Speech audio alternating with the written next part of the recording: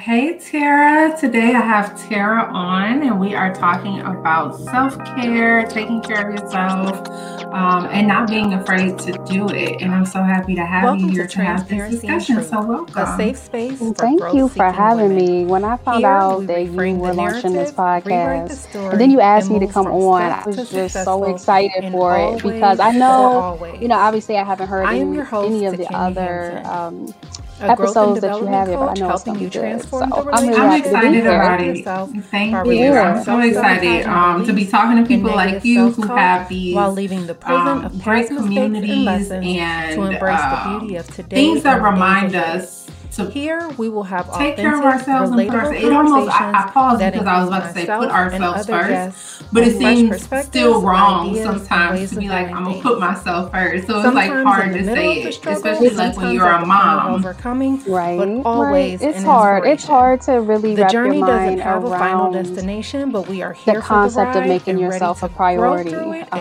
I not know it just took go me a through long it. time, and I still Want to struggle with learn that. more about what we With talk making about my, on the even though show this is like today? You can my life's always meet work me over right at now is self care and teaching takemiahansen.com. other women how to take better Now care of let's get themselves. into today's show. But really, making yourself a priority is Hey, taking hey, care on of today's your show, inner I life, have the and honor that's of one speaking way that with I look at Tara it to Pringle take care of your Jefferson. inner life She as is a well. writer, speaker, and self care coach with a lifelong passion for creating community. She is the founder of the Self Care Suite, which she created as a wellness community for Black women and other women of color to unlearn Yeah. exhaustion So as I their think default and develop the self care easiest way to rituals to start sustain is just to themselves. say that Her work has been featured in talk about why I Essence, started. Kiplinger's, I Personal started the Finance, Self Care The Suite Griot, in Babbel, BuzzFeed, 2015 the Happy Black because Woman I podcast, needed and that kind of Sirius constant XM reminder in Radio. my life to Let's take welcome care of Tara to the myself. show. I had been coming out of, I had two children roughly 20 months apart, which isn't too bad. But I was in my early 20s at the That's time. a And lot. so, Yeah. so that was a lot for me. I had my daughter when I was in college, and then my son right after I graduated.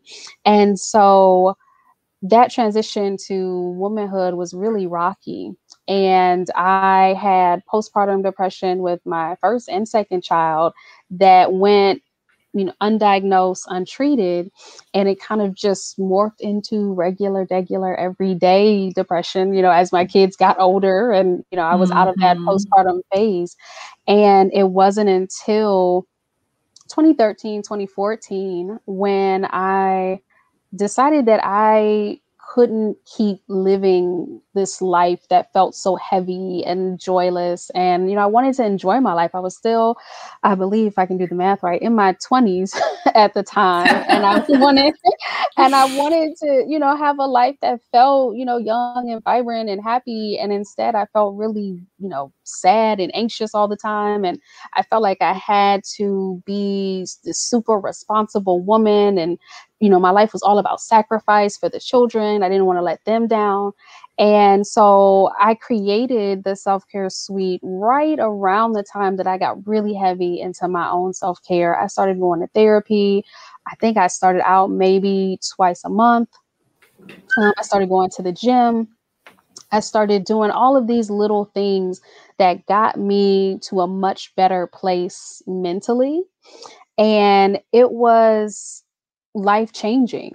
And I wanted to share the gospel of self care with women in the community so that they too could have that transformation from wherever they were, whether that was depressed or just stressed and anxious, to a life that was more sustainable and more fulfilling and more joyful. And so Right. through the Self Care Suite, we have a private support group where I drop in, daily prompts and discussion questions, and other members come in and just share whatever is going on in their lives. But then we also do workshops and community meetups. Before COVID, it was Before COVID, right. in person. Yes. Now we switched to virtual for the time being. But really, I think the backbone of our programming is all of our programs, no matter what they are, they have this sister circle aspect where, women get together in small groups and get to share the truth of their lives in a way that they probably can't do when they're at home or Mhm. maybe with their other group of girlfriends, and they don't want to be vulnerable with them, but they come to the self-care suite and into our programming, and they're like, oh, like this other woman said that she is struggling with the transition from two kids to three. And I just had my third kid and I'm struggling too. It really gives them an opportunity to share the truth of their lives, and get that clarity so they can make changes for the better. So Self-Care Suite, it's growing.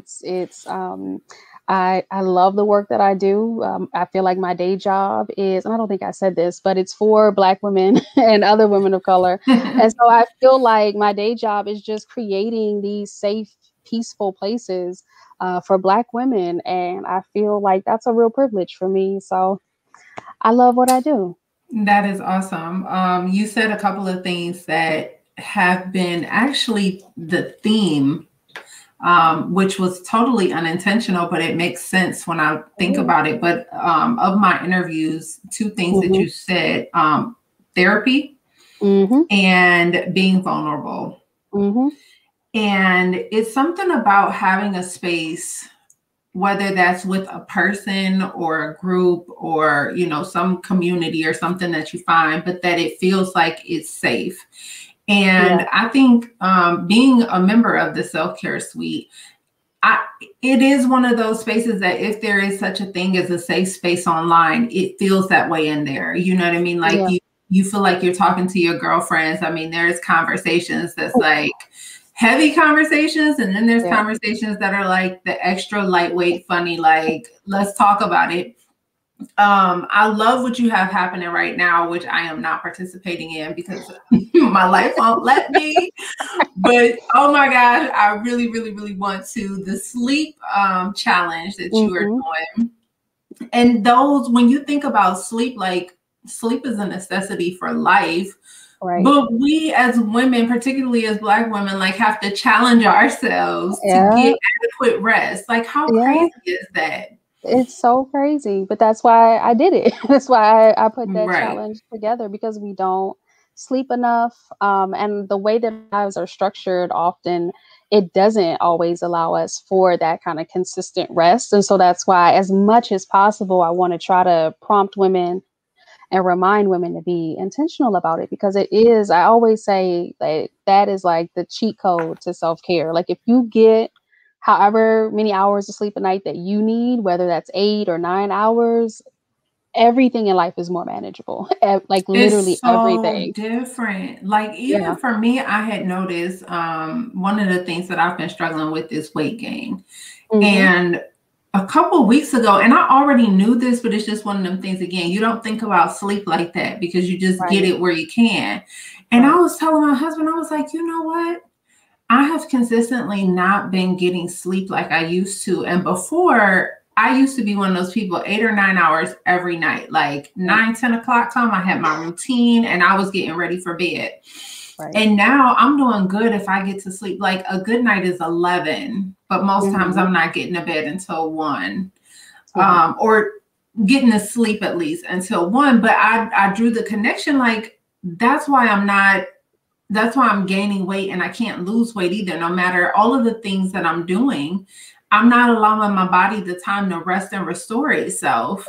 And so that's impacting my weight, which is something that we just don't think about, like how it impacts everything. So you said, like you hit the nail on the head. You said that's the cheat code to life is sleep. But it's like, you also like, I don't have time, especially when you have young children. I myself, I went through postpartum depression with my second child, and I didn't even know I had it until sitting back and looking back at it. And so you said undiagnosed postpartum. Can you say that's kind of the same thing that's happened? What happened to you, where you like look back at it? And I think again, like I was 22 when I had my son, and nobody was really talking to me about postpartum depression, even though younger mothers, teen mothers, and mothers in their early 20s are in that group that are more likely to have postpartum depression. And nobody was talking about it, or it wasn't in the parenting magazines that I was reading. I don't believe that anybody really asked me about it during, checkups. my kid's pediatrician, you know, when I took the kids in for like their first or second appointment, like nobody really checked in that way. And so I think a lot of us probably had, you know, some inkling of postpartum depression. And when you think about it, it's like that's a huge transition. Of course, there's going to be especially at that age. Yeah, there's going to be some hormonal fluctuation and a lot of emotional things going on inside of you. So it's always good to really tap in during that point, during that like fourth trimester, that first year postpartum. Because again, you and I like didn't even, I knew something was off. My husband knew something was off, but I was one of those people who was determined to just be like, no, I'm good. Like, don't put anything on me that will, you know, kind of label how I am with my children or label the type of mother that I am. No, I'm good. And it wasn't until maybe the kids were, you know, 4 and 5. And I was like, I'd see like depictions of postpartum on TV or something like that. And I'd go, that feels really familiar. And yeah, I wasn't even aware until I was looking back at it through the rearview mirror. No. And that's, I think for me, because you said you were 22, I was 21 when I had my daughter, and I didn't have postpartum depression with her, but I did have something. You were saying how like it wasn't something that was being talked about and whatever else. But I know for me, myself at 21, I was like one of the only ones in my friend group that was having a baby at that point. So you didn't even have the experience of like your close friends or whatever to be like, I feel a little bit off because my friends were all graduating from college and I was having a baby. And so they were thinking about jobs and going to grad school and their vacations. And I was thinking about diapers and doctor's appointments and car seats, you know?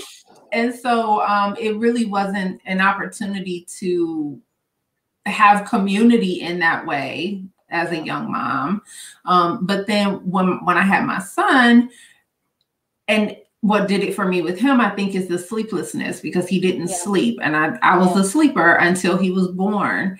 And I just remember just crying a lot and not feeling, but like you said, trying to be okay, because that's what we're kind of conditioned to do. Like you just suck it up and you keep going, because what's the alternative? Yeah. And now that I'm older and just since time has progressed, it seems like there's more of a focus on resources for those types of things that weren't there back when we were having kids. We sound old saying that, when we was having kids.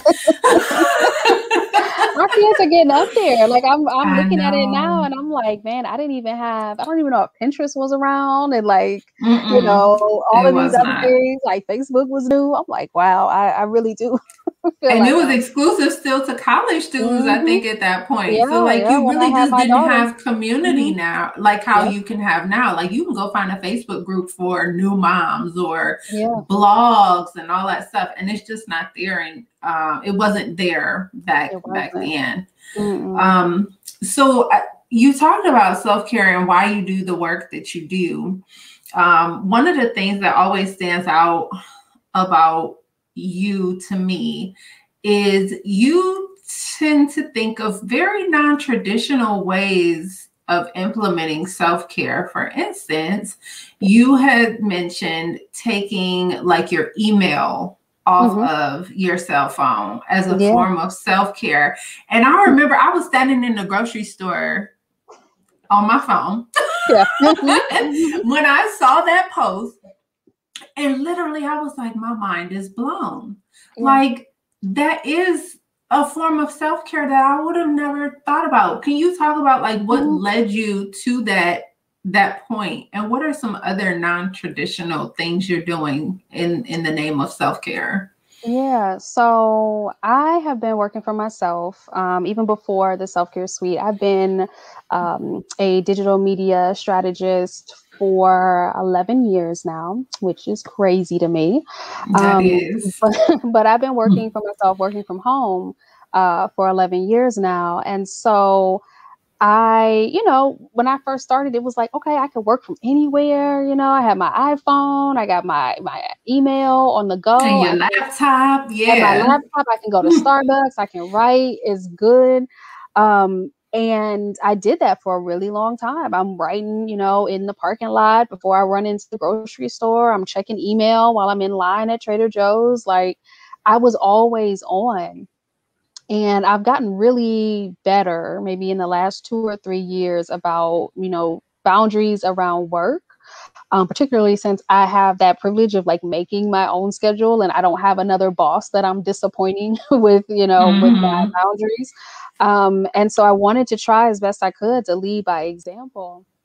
And I don't even remember, like, it wasn't even a really big decision for me to take the email off my phone. I just woke up and I was like, I think I'm going to do it today. Just take it off, delete. I had, I think, 3 emails on my phone.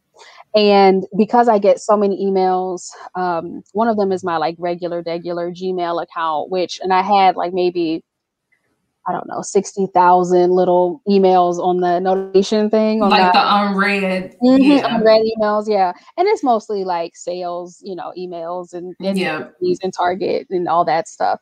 But I just decided that I didn't want to be so reachable. I wanted to have firmer boundaries around how I receive emails, when I'm responding to emails, because some people are addicted to like social media. I feel like I was addicted to email because I love that rush of like emails about, potential collaborations or somebody responding to a newsletter that I wrote, or, I had asked somebody for a favor and I'm waiting for them to get back to me. Like, I really felt like I was always anticipating somebody else's move. And I wanted to bring that back and really take ownership, not just of my email inbox, but where I am now in my career. Like, it's not gonna break me to take 2 hours to see that email, or it's not like if I take 2 hours to respond to an email, it's a missed opportunity or something. It's a missed opportunity. Somebody's gonna be like, oh, never mind, because you didn't answer immediately. Right. I had to get out of that kind of mindset of always like immediately responding to emails. And so I took the email off my phone. I instituted a new 24-hour rule for emails. So I may see it, but then I don't necessarily respond right away. If it's something that's real quick, like, hey, you're gonna meet me here or there, I'll do it. But if it's something a little bit more that I need to be a little bit more thoughtful about, like, I will say, okay, I read it, and then I'll come back to it a day later once I've had time to marinate. Because I found one thing that I've done in the past is I've said yes, I've jumped at things too quickly, and then I realized later that, oh, this is too much work, or this is not aligning with how much time I have available, and then I'm mad at myself and anxious or overwhelmed. Yeah, and so that taking the email off my phone, that was just one way for me to say, okay, how do I guard my time better, and how do I, actually create structures that help me do that. So I think that email component was huge for me. And I think it's only been like a couple months maybe now. But it has helped so much, because now if I need to check my email, like, I'm at home, I'm on the computer. And it's your designated time for that. Right. Yeah. That's where work should occur, not in the line at Trader Joe's. So yeah. I always say like that technology is a gift and a curse, because, our phones, they just keep improving and giving you access to more and more and more. Yeah. And you have access, but then the more that you give access to yourself, the less that you have time with yourself. Like, I swear I sit back and think about a time like when we were younger, when, first of all, there was no cell phones. Somebody got you either when you were at home, or they waited until they left a message if you was fancy and had an answering machine. Right. And they had to wait. Like, all of this immediate access, I think, is part of the reason that we get so overwhelmed. And I think it also causes us to detach from each other, because we're so busy trying to see what else is happening, or what we feel like we're missing, or whatever. And so I need to implement that email thing, at least on a couple of my email accounts, because you said you had 3. I have Girl, I can't even tell you. I think I have about 6 emails right now that I manage on my phone, and get aggravated when I have to get to them on the computer. But I need to kind of flip that on its head. One thing that I know I have done is I have on my computer, my computer is always on do not disturb mode now. And so instead of those little pop-ups coming up to tell me that somebody responded to my thing on Facebook, or to let me know I got a new email or whatever else, because I noticed that I would like be in the middle of something, and then whenever I see a message, I just have to click it and see like, what's the thing? And even doing that for me, I know has been helpful. So I can only imagine what that does with like taking the email off of your phone. I probably need to take a lot of stuff off of my phone in the name of self-care, honestly, because now I posted this on Facebook the other day. I love the idea of all of the smart home stuff, right? And I've gradually been implementing that. But I swear I'm sitting here and it's like my watch and my phone vibrate because, you know, technology, you should have all your notifications in both places.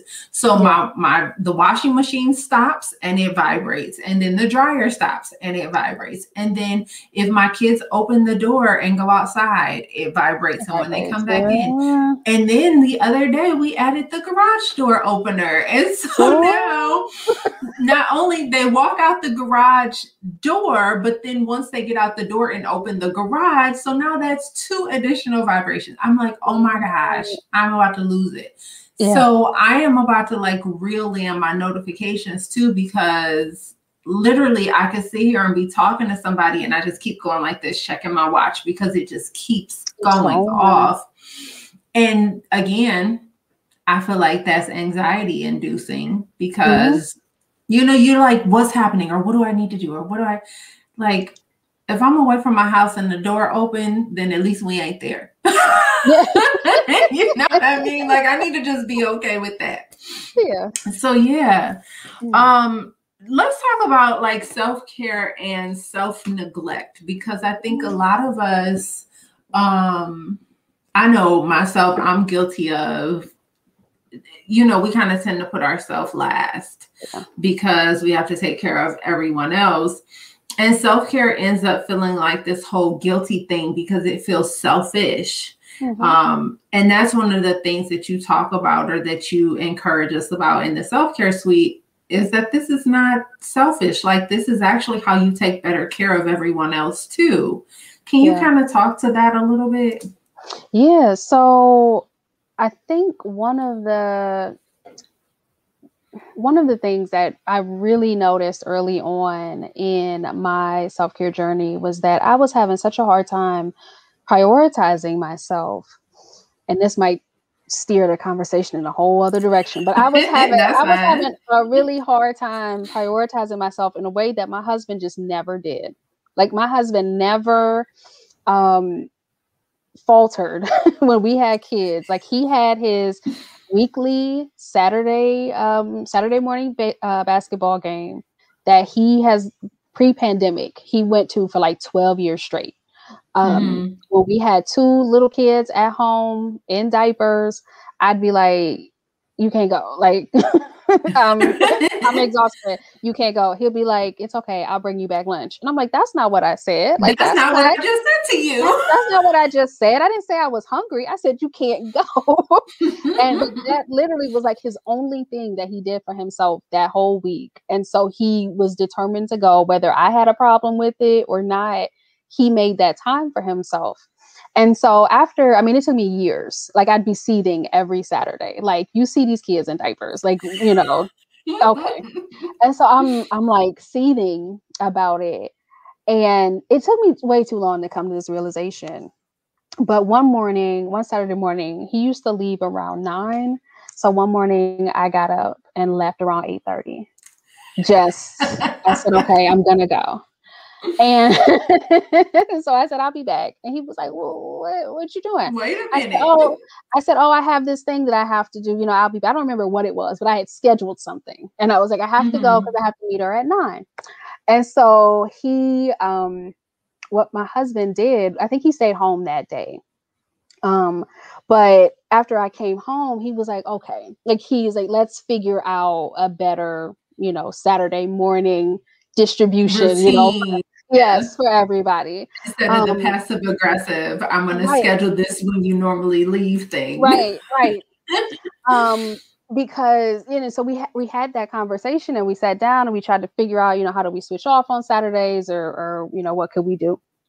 But in looking at how dedicated he was to his self-care and looking at how he was like, okay, this is the thing that I have for myself. He's not just going, by himself. It's like a group of them that meet up, that he looks forward to that fellowship. And it was like a Bible study. They had like Bible study at halftime. Like it was like okay, like how mad can I be? It's at a church. Like, I just I felt like really bad for like hating it so much.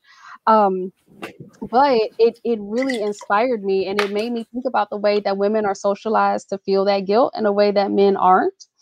And once I recognized that, kind of because I was the mom, I was kind of, I was socialized to think that, my babies needed me, or like I needed to have 100% of my focus on them. And if the kids were crying when I was trying to leave the house when they were younger, like sometimes like I wouldn't go. I'd be like, I'd cuddle with them. Or you just take them with you. Yeah. And my husband would be like, all right, I'll be back, like it's okay.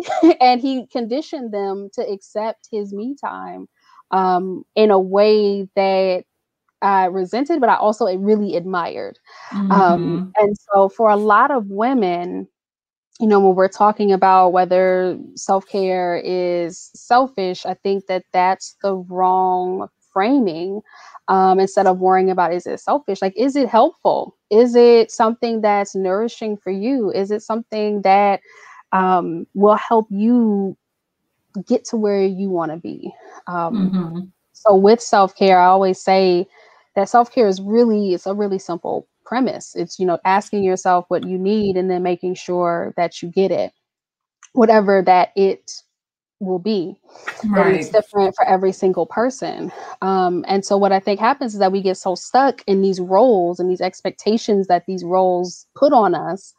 And then we don't even have either the brain space or the wherewithal to really pause and be like, okay, but what actually do I need? I know what they say, moms should do. I know what they say good daughters do or good wives do or good employees do. But what is the truth for me? And what is it that I actually need? Right. Like going back to the email thing. They say, like, if you're, working for yourself, you should be a really hard worker. You should always be, reachable and ready to jump on any opportunity that comes in your lap. So that's how I operated for many years. And then I realized I was feeling really burnt out and tired and, didn't want to be so reachable all the time. I could rest in some of the success that I had already reached. So the email had to go. Right. And so it's just really about taking that time, I think, to pause and consider what's actually true for you versus what you've been telling yourself. Or what everyone else around you is telling you that you should be doing. Because I think that's where a lot of the noise comes from too.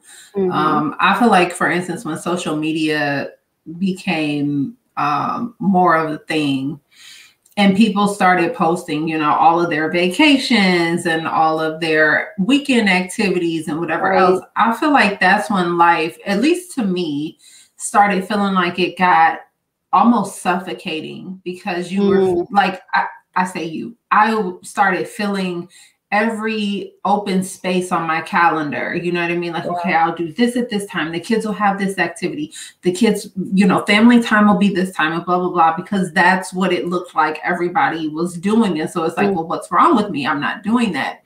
Yeah. And I too have been in a space of just like redefining what works for me and what works for us and not basing it off of anything else except for what I know is true here in this house. Right. And that can be like, it's a gradual learning that we do with the process of like putting ourselves in these boxes of the roles that we have, but then also looking at social media and what everybody else is doing. And we don't even realize that we're being conditioned. And then we have to go through this unconditioning or unlearning process to remember to take stuff that I think that's where we're at now. At least this pandemic for me has just been like, okay, back to the basics, back to the simplicity. And I'm even a little anxious at the thought of the world opening back up. Because I kind of really liked this quiet time. I liked the be still of it. You know, it was no guilt in the fact that we had to cancel swim lessons and that we don't travel for volleyball every weekend because this is just this is the rule. We're following the rules. So I'm kind of nervous about, have we learned anything from this, or are we just going to pick back up and start driving ourselves crazy again? What do you think is going to happen now that we're coming up on people getting vaccinated and the world reopening and all of that? Yeah, I was just telling my husband that I got my first shot vaccination about a week and a half ago. And I made the mistake of telling a few folks that I had gotten it. And I was like, oh my God, why did I do that? Like, I don't want people to know that I have, that I'm vaccinated. Right. Don't invite me. I was like, oh no, what have I done?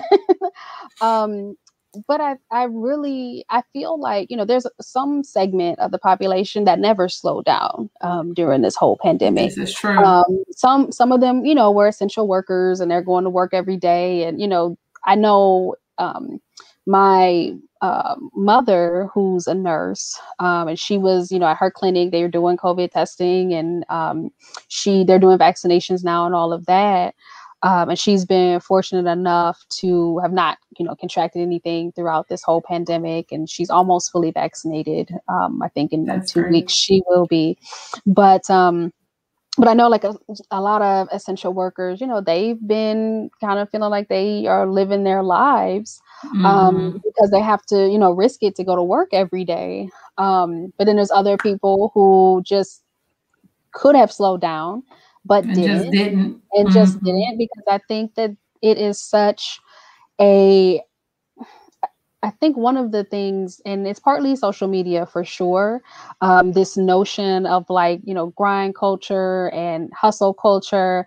And it's almost like a daily competition for like who is handling their business the best, you know, it's and the most and the busiest and the loudest and the loudest.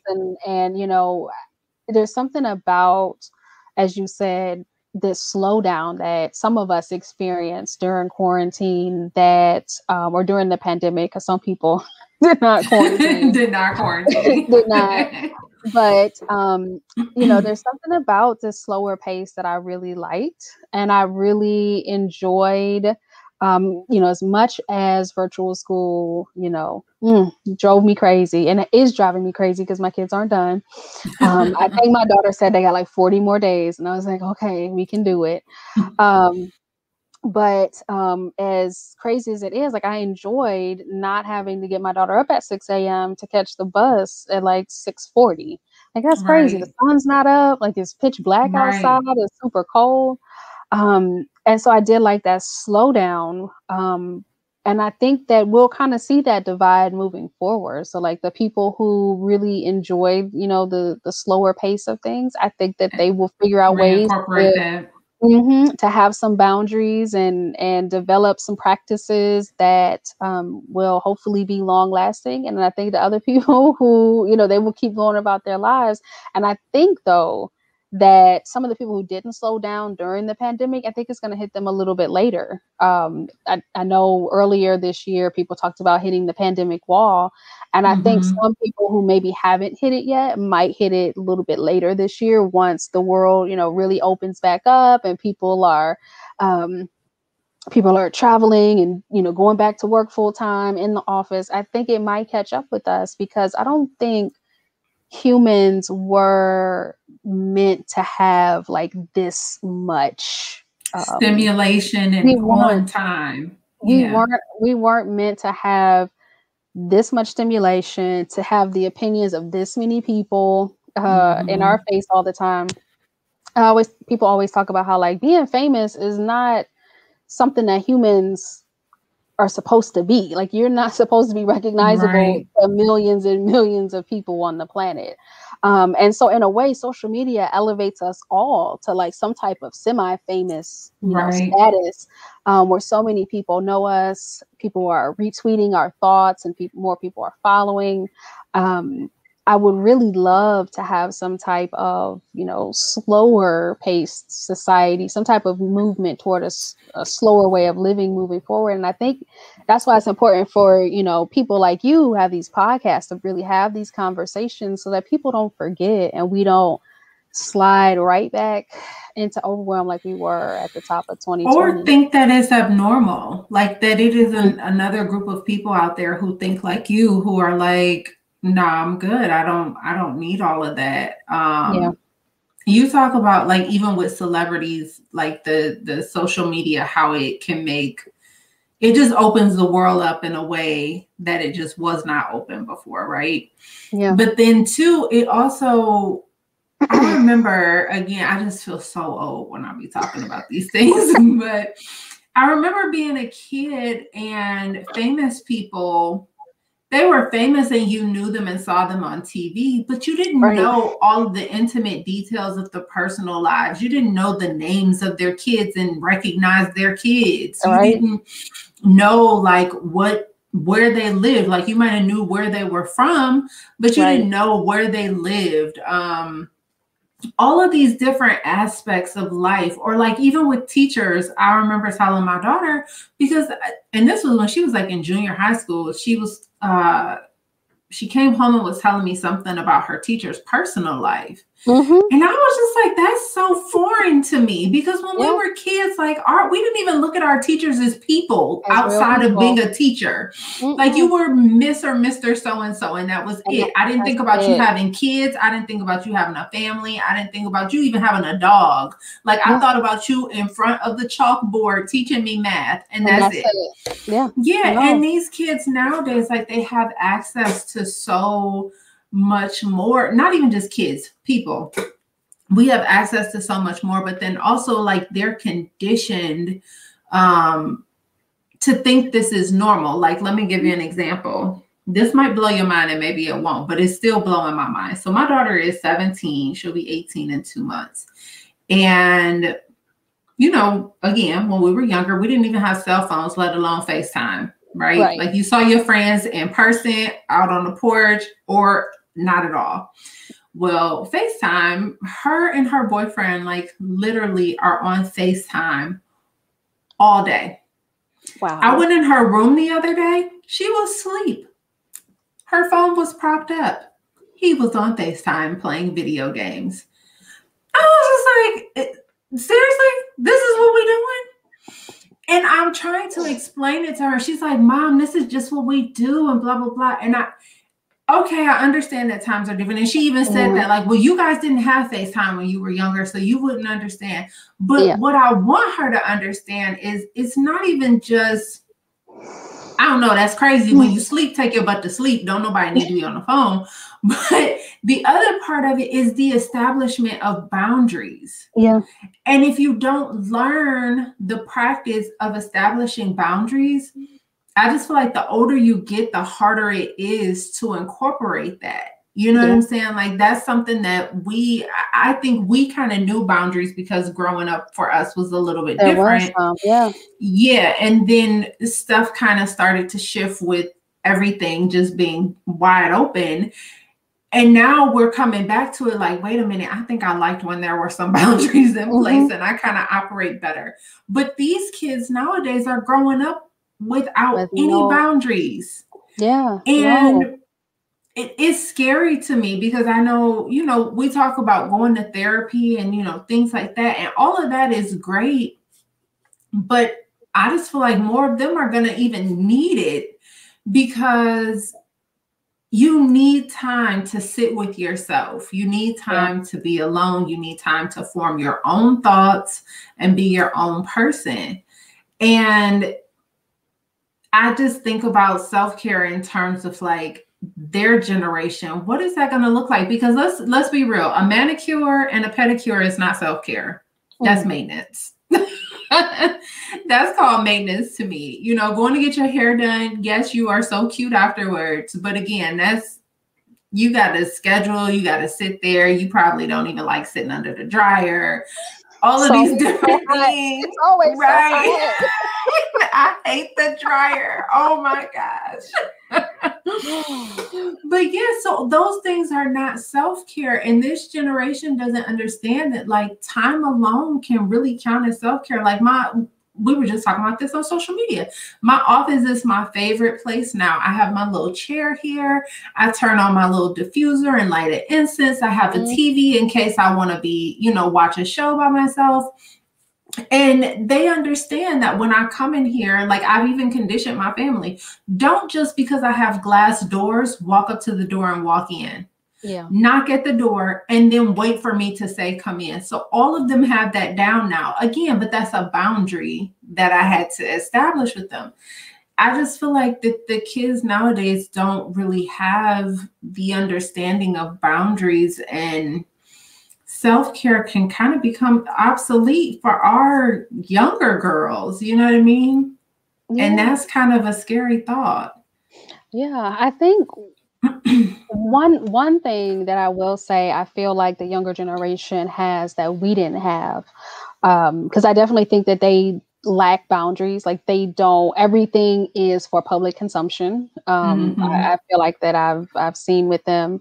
But I think one thing that they do have, I did a presentation maybe mid 2019 or so at a local college.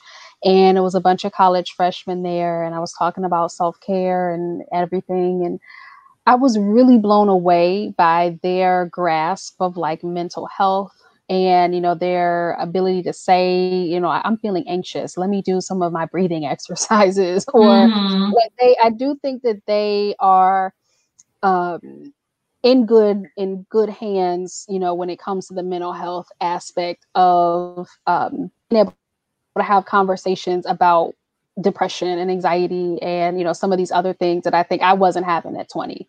I wasn't having at 19. But I do think that there is something to the fact that you want to keep something for yourself. And other people, younger generations now, they are so conditioned to publicize, their every move. And so whereas you and I remember what it was like to just, get up, get in the car, go to the movies with your friend, and then talk about it, and then just go home.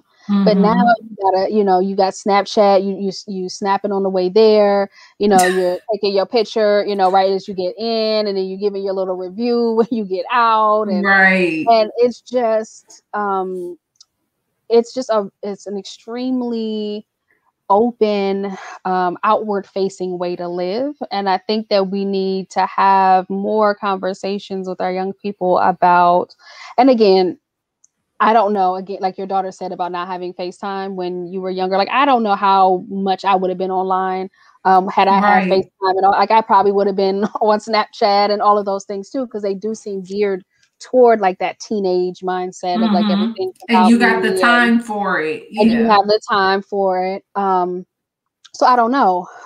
But, being able to set or have conversations about boundaries and have conversations about, how you feel. How do you feel after you scrolled on Instagram for an hour? Do you feel better? Do you feel like you need to change something about yourself? I know sometimes I'll scroll. I'm in the midst of getting my little leisure lounge together, and I'll scroll sometimes on a lot of these home decor, pages up, and then I'll get off Instagram and be like, ugh, I hate my house. Like, it's just everything here is dingy. I need to just blow it up and start over.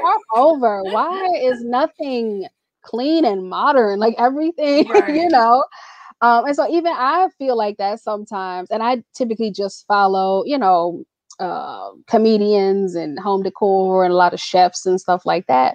But if you're a younger girl and you're following, you know, all these other people and you're maybe comparing yourself Models to and them, all of that yeah, stuff. and Yeah. and you know what they're able to achieve, and they're young and you're young, and how come your life doesn't look like their life? I mean, I think that's really hard to navigate when you know, our brains aren't even fully developed until 25. And so I think if you're 19, 20, you know, in indulging in this constantly, because people, you know, spend hours online each Mm-hmm. day, that you may not have such a clear sense of self. And like you said, having that bombardment of other people's opinions day after day after day, it does, I feel, make it harder for you to be able to um, come up with your own thoughts on how do you feel about something, Mm-hmm. regardless of what everybody else has to say about it. Yeah. It just feels like it opens a window for an increase in depression. Mm-hmm. Like you say, you'll be on social media and you're scrolling and looking at all these pretty houses and whatever else, and then you're like, "Oh, my kitchen." You know what I mean?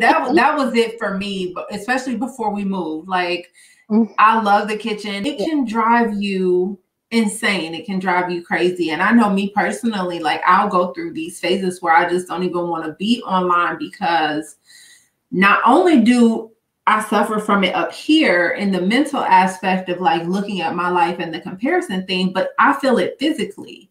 So like in my neck and in my shoulders, I start getting really tight because looking down at your phone like this, Right. like, again, that's something the human body was not designed to do. No.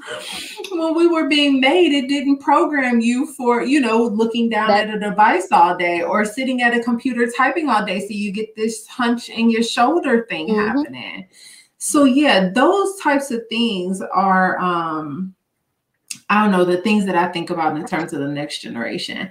But I want to circle back to what you were talking about, the intentionality in you that your husband had with self-care, and how we as women typically look at it as selfish or whatever. And you realizing that you needed to make a shift, because that's kind of what's been happening for me here recently. My biggest thing that I've been doing for myself is my weekly bath time. And before, it was just like, okay, every week I'm going to have an hour where I go take a bath, and that's my unbothered time. Well, that has morphed into 2-hour baths.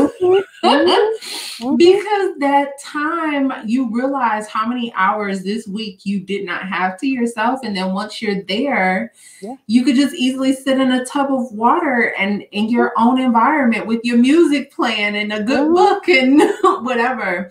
And I've went as far as putting it on the family calendar. Yeah. So everyone knows that Sunday night at 9:00, that is where mommy will be.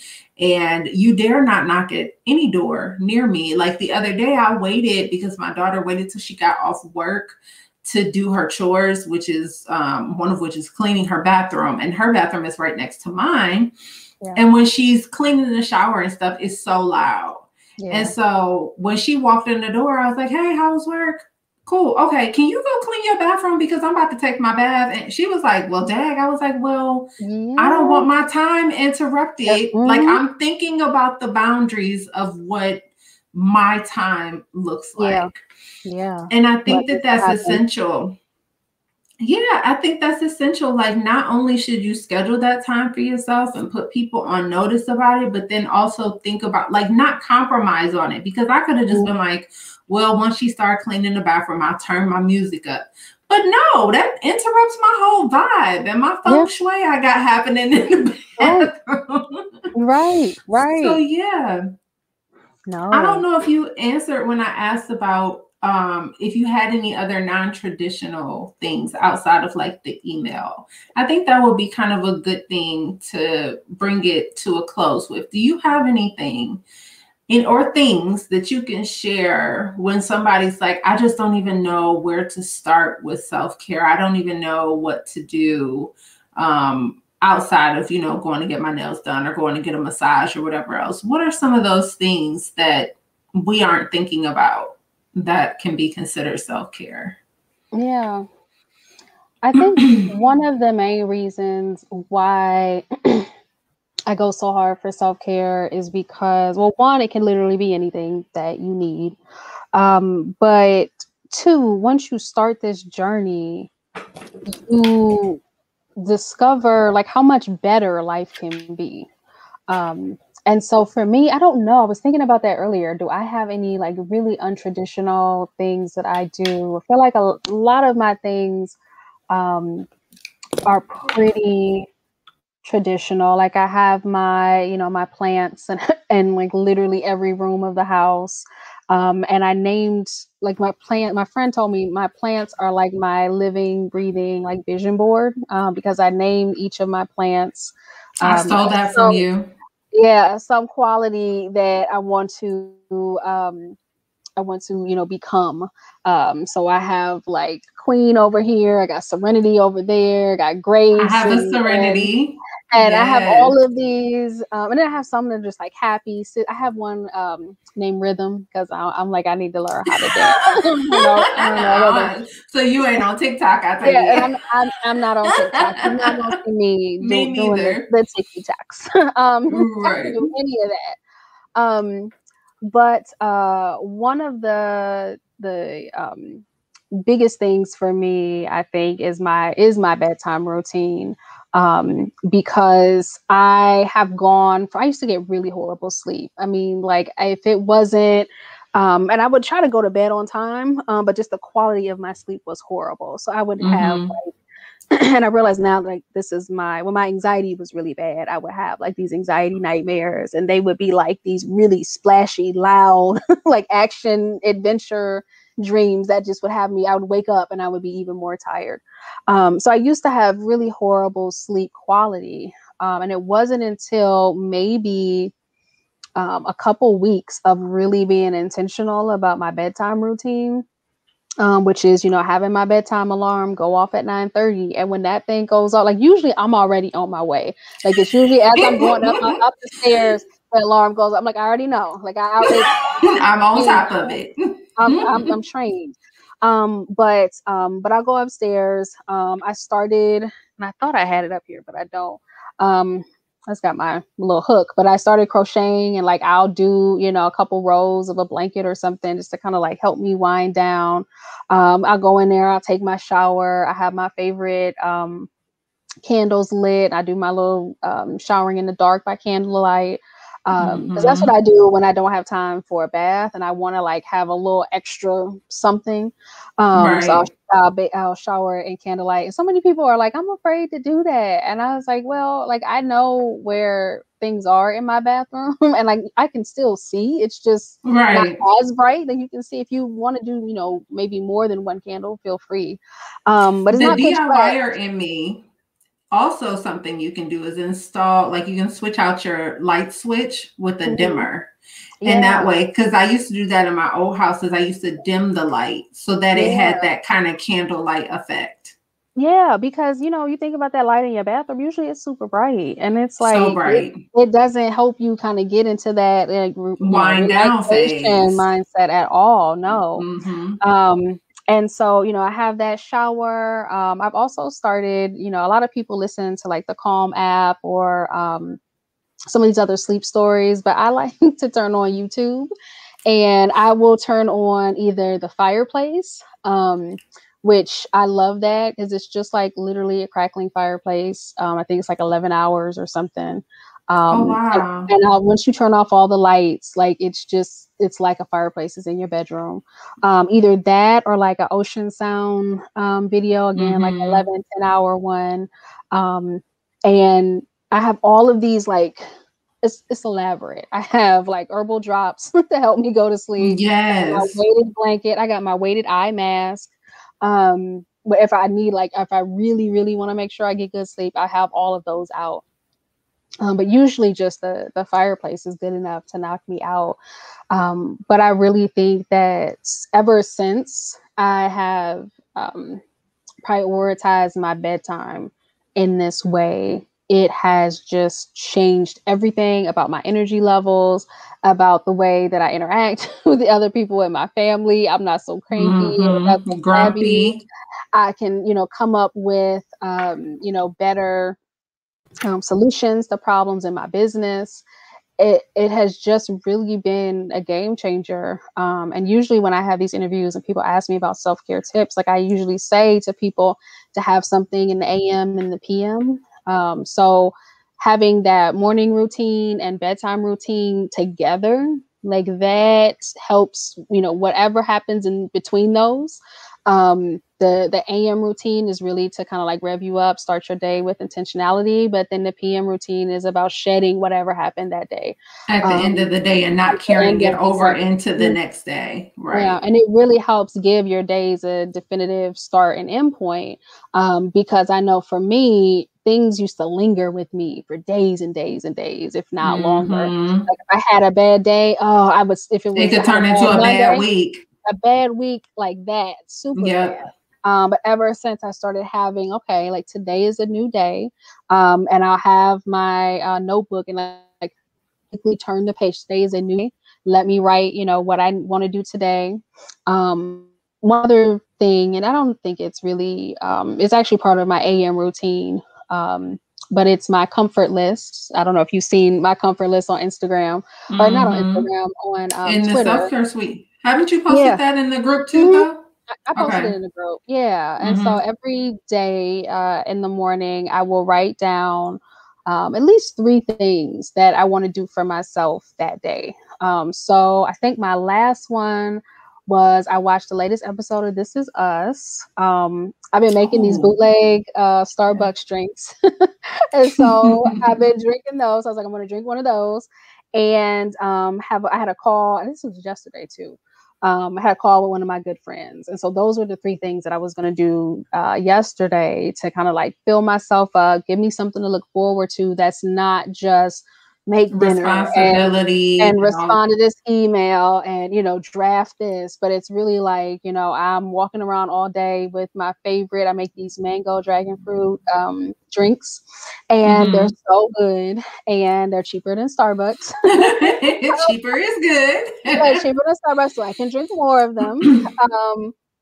And those are just the things that make me happy. And I think that, having that intentionality in your life, I mean, it changes everything for the better, because you're now more aware of your own agency, and you're more aware of, what actions you can take to improve your life, because you don't have to wait on anybody else to do that for you. Yeah, it reminds you of like how much control you actually have. Because sometimes I think it can get overwhelming to feel like you're out of control. Like there's nothing I can do about it. But the biggest shift for me was like realizing that I am what I have control over. And so I can control my actions. I can control my thoughts. I can control my responses. All of those things, I do still have control, and they shift the things that are happening around me. Right. And so one other thing that I got from you, and you just kind of said it in passing, but you be dropping gems and you probably don't even be realizing it sometimes. But you had said, this was a while ago, this was like in the middle of the pandemic, and you were asking, what is something that you have to look forward to? And I never really thought about it, but you were saying like how you should always have something to look forward to, because that makes it easier to like move forward, like to do the things that you have to do when you have something that you want to look forward to. And it was funny because I took that one to my husband, because like his job and stuff had been really overwhelming and whatever. And I was just like, so what do you look forward to? And he was like, what do you mean? And I was like, well, I was just reading this thing about, you should always have something to look forward to. So I've kind of been dropping that on him too, that create things and create moments for yourself. So like yesterday, he texted me and was like, we don't have anything going on this evening, right? I saw nothing on the calendar. I'm going to meet my friend at the record store. And I was like, do it. Okay. And he came home with an Earth, Wind and Fire album.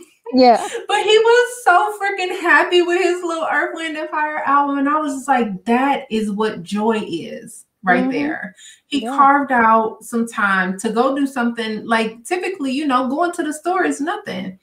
But nowadays, going to the store is a big deal. And so I think that that's a form of self-care too, is creating just what you said, like your comfort list, or even if you're not writing down 3 things that you want to do for yourself every day, at least like write down something that you're looking forward to each day, or at least start with the week. Sometimes you got to train yourself into the smaller chunks. So have something to look forward to, you know, this week, and not just that it's Friday and the work week is over. You know what I mean? Like something else more tangible. I wanted to touch on one other thing too, is because you said your nighttime routine, but then you mentioned your morning routine, and that is perfect for introducing and just sharing about your morning mantra cards. Because those I think are awesome as well. Like affirmation cards, I had never really thought about those until recently. You know, more people had started creating them and then also talking about them. And particularly when I got yours, I was reading through them and I was just like, I would have never said this to myself, but oh my God, I needed to hear this. Well, I'm glad. That's why I wrote them. I'm glad that you felt that way, because one of the reasons why, and I created these cards because of something, you know, Hey Fran, Hey, from the Friend Zone and all of her wellness goodness. I've heard of it in passing, but I don't know what it is. Well, she said, and this was some years ago and it stuck with me, but she said, you know, to make sure that you collect yourself before you greet the day. So like before you rush out to everybody else who needs something from you, before you, you know, pick up your phone, because that's other people, before you roll over in the morning. And I know so many of us, that's the very first thing that we do, even if it's just to turn off our alarm. But for many of us, that's the first thing that we do in the morning, is we reach for our phone. And so I created these cards to give you something else to reach for. That's why I called them the morning mantra cards, so that you can use them any time of the day. But I wanted to create them to give you another habit. So to not reach for your phone, it's really hard to break that habit unless you give yourself something else, something to replace it with. And so I created these cards, one, because I wanted you to, you know, start the day by filling yourself up. And then I wanted you to expand that into your own, whatever your own morning routine looks like. So for me, I get up and I wrote, I think it's 52 affirmations in that day. And I, you know, I've read them, I don't know how many times, but I wake up in the morning and I pick one at random, and they still get me. And I'm like, oh, like, and you wrote them. and me back in the day knew what me today needed to hear, you know? Right. And so I get up, I pull one of those cards. I've stopped, like I've checked the phone to see like what the weather is outside or what time it is. But I don't check social media in the bed anymore, first thing in the morning. And I push my work day back a little bit to where, you know, I get up, I will, you know, eat my breakfast. Now, you know, we got the new dog, so I got to take the dog out and feed the dog. But, you know, I warm myself up. You know, I don't necessarily hit the ground running in the same way that I used to, where I would wake up already feeling behind schedule. And I didn't like feeling like that. And so that's part of the reason why I created the cards, was so people would have, you know, some way to kind of get grounded before they had to face everything that the day had for them. Right. I love that. I know I too have been, especially in the last couple weeks, very, very intentional. I had already started my nighttime, you know, I shower and wind down. And even I had found that I even stopped like taking the time to wash makeup off my face if I put makeup on. Like, I gave it a quick wash in the shower real quick. But now part of my routine is actually taking my makeup off and then doing a face mask sometimes and those types of things. Like I would just go so fast that I wouldn't even do that minimal thing, you know? Right. And then the other piece of that, in having the morning mantra, it gives me something actually to also marinate over throughout the course of the day. And then when I sit and journal at the end of the day, if I find the time to do that, it can kind of roll into that, like a reflection about, you know, what I believe or what I feel, or how I showed up for myself, or what I'm proud of, or, you know, whatever. And so I think all of those things are huge. And for me, those are all parts of my self-care routine. It's just reminding me about who I am and how good I am, because the self-confidence piece can tie into like that self-care piece too. And when I am caring for myself, I carry myself more confidently, because I overall feel better. Yeah. And so I think, to me, that's why it's so important. And that was one of the reasons it just made sense to me. I'm like, I got to talk to Tara. Like, first of all, she is the queen of self-care. The plant thing, you killed me with that one when you said that. So for me, I started naming my plants things that I want to grow or that I want more of in my life. And so like you, I have a serenity. I have this one sitting in front of me is hope. It's a really big peace lily sitting here on the floor. And then I have justice, I have love, I have peace. It's things that I just want to see more of, either in me or around me. Right. And to me, that's a form of self-care. And it's so funny, the other day, my husband he asked me, he was like, are you coping with something? Because lately I can't go in Home Depot or Lowe's without grabbing even if it's just a little plant. Yeah. And he was like, so at what point do we stop? But it's what makes me happy. And I keep telling him, and it's so funny because my son is chiming in like, Daddy, they improved the air quality. But it's also having something to care for and nurture that doesn't talk back or that doesn't demand it of you, like at a certain time or interval. Because even with getting a new dog, you know, like when it's hungry, it's asking and crying and begging for something. Yeah. Your plants, you just kind of get to go and take care of them at your leisure, but it's a fulfilling thing. It's not like I don't know. I might be going too deep into it, but that's how I feel. No. Plants they're so relaxing. And one of the things that I've discovered about plants is that, you know, a lot of people, maybe some people who are even listening to this, you know, they may think that they don't have a green thumb and they don't know how to take care of plants. And I definitely was one of those people. But now that I have slowed down enough to realize that all you need to do is just know your plant, right? Like you just know certain plants, like a snake plant, you don't have to, you know, water that thing, you know, too much. I think I've watered, I have a snake plant here. I got my one up there. I think I've watered this one like maybe twice this year. Like I don't water her much at all. And she's just shooting up new leaves all the time. And I think that that's the beauty of plant care though, right? It's like you get to understand your plant, know what they need in order to grow, and then you give it to them and you see the growth. That's like an external form of stuff. Like you see what that does for the plants, and you can do the same thing for yourself. That's why so many people are gravitating toward plants, because it's like that self-care lesson right in front of your face every single day. Yeah. And it's simple because they need water and they need light and maybe occasionally to be repotted or something like that. And that I think is the perfect way to end, because it's the simplicity of it. The self-care routine does not have to be this whole new production that adds more stress to your life.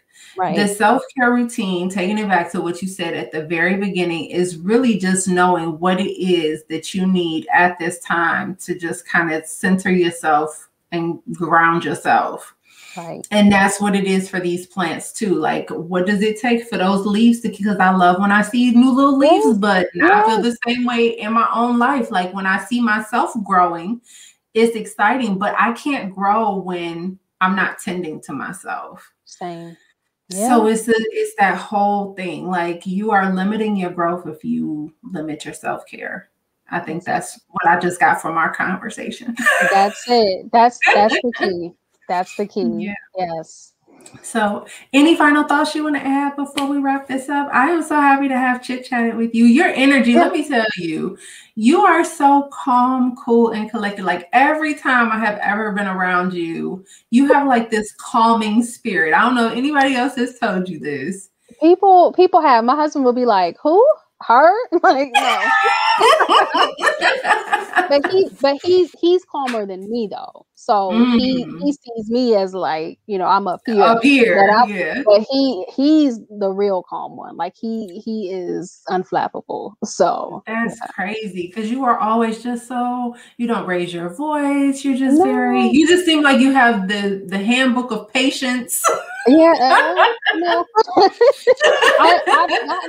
I've gotten a lot better. Like I've gotten a lot calmer over the years for sure. And I think that that's due to the fact that I've been, so tapping in. Yeah, I've just been immersed in this world of self-care. Like this literally is my day job. So like I spend my days, like I just got this Alicia Keys book from the library. And so like I spend my days, reading about women. Yeah. I spend my days reading about women, reading about, different techniques and breath work and yoga and journaling and meditation and what all of these things do for you. And if you had met me, when maybe 10 years ago, you'd be like, wow, okay, yeah, you probably when was the last time you did something for yourself? Right. But yeah, you meet me now and I'm a completely different person. That's good stuff though. We need more of that. So I'm glad that I was able to share you with the rest of the world. All right. Well, thank you for being on, Tara. All right. Well, I will talk to you soon and I will see you in the self-care suite. And if you are not in there, you need to go find us because that is where we are taking care of ourselves. Thank you for tuning in to this week's episode of Transparency and Truth. I really enjoyed talking with Tara of the Self-Care Suite about all things self-care. I just did not want it to end. We were going and going and going, and it was so good. I hope that you enjoyed all of her tidbits of truth and tidbits of things that you can do to help better care for yourself and show up for yourself. All of her information to find and stay in touch with her will be in today's show notes. If you'd like to join the conversation, as always, you can head over to the Join the Conversation link found also in the show notes for today's show.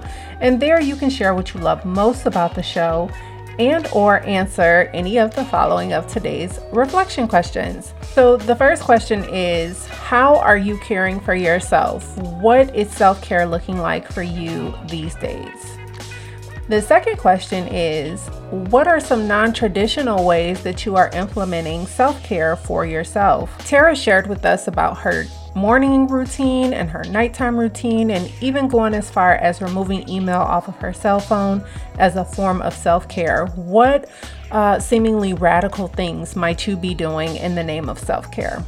Want to stay in touch? Follow me over on Instagram at Takenya Brown Hampton or over on Twitter at Takenya Hampton, and be sure to tune in to next week's show.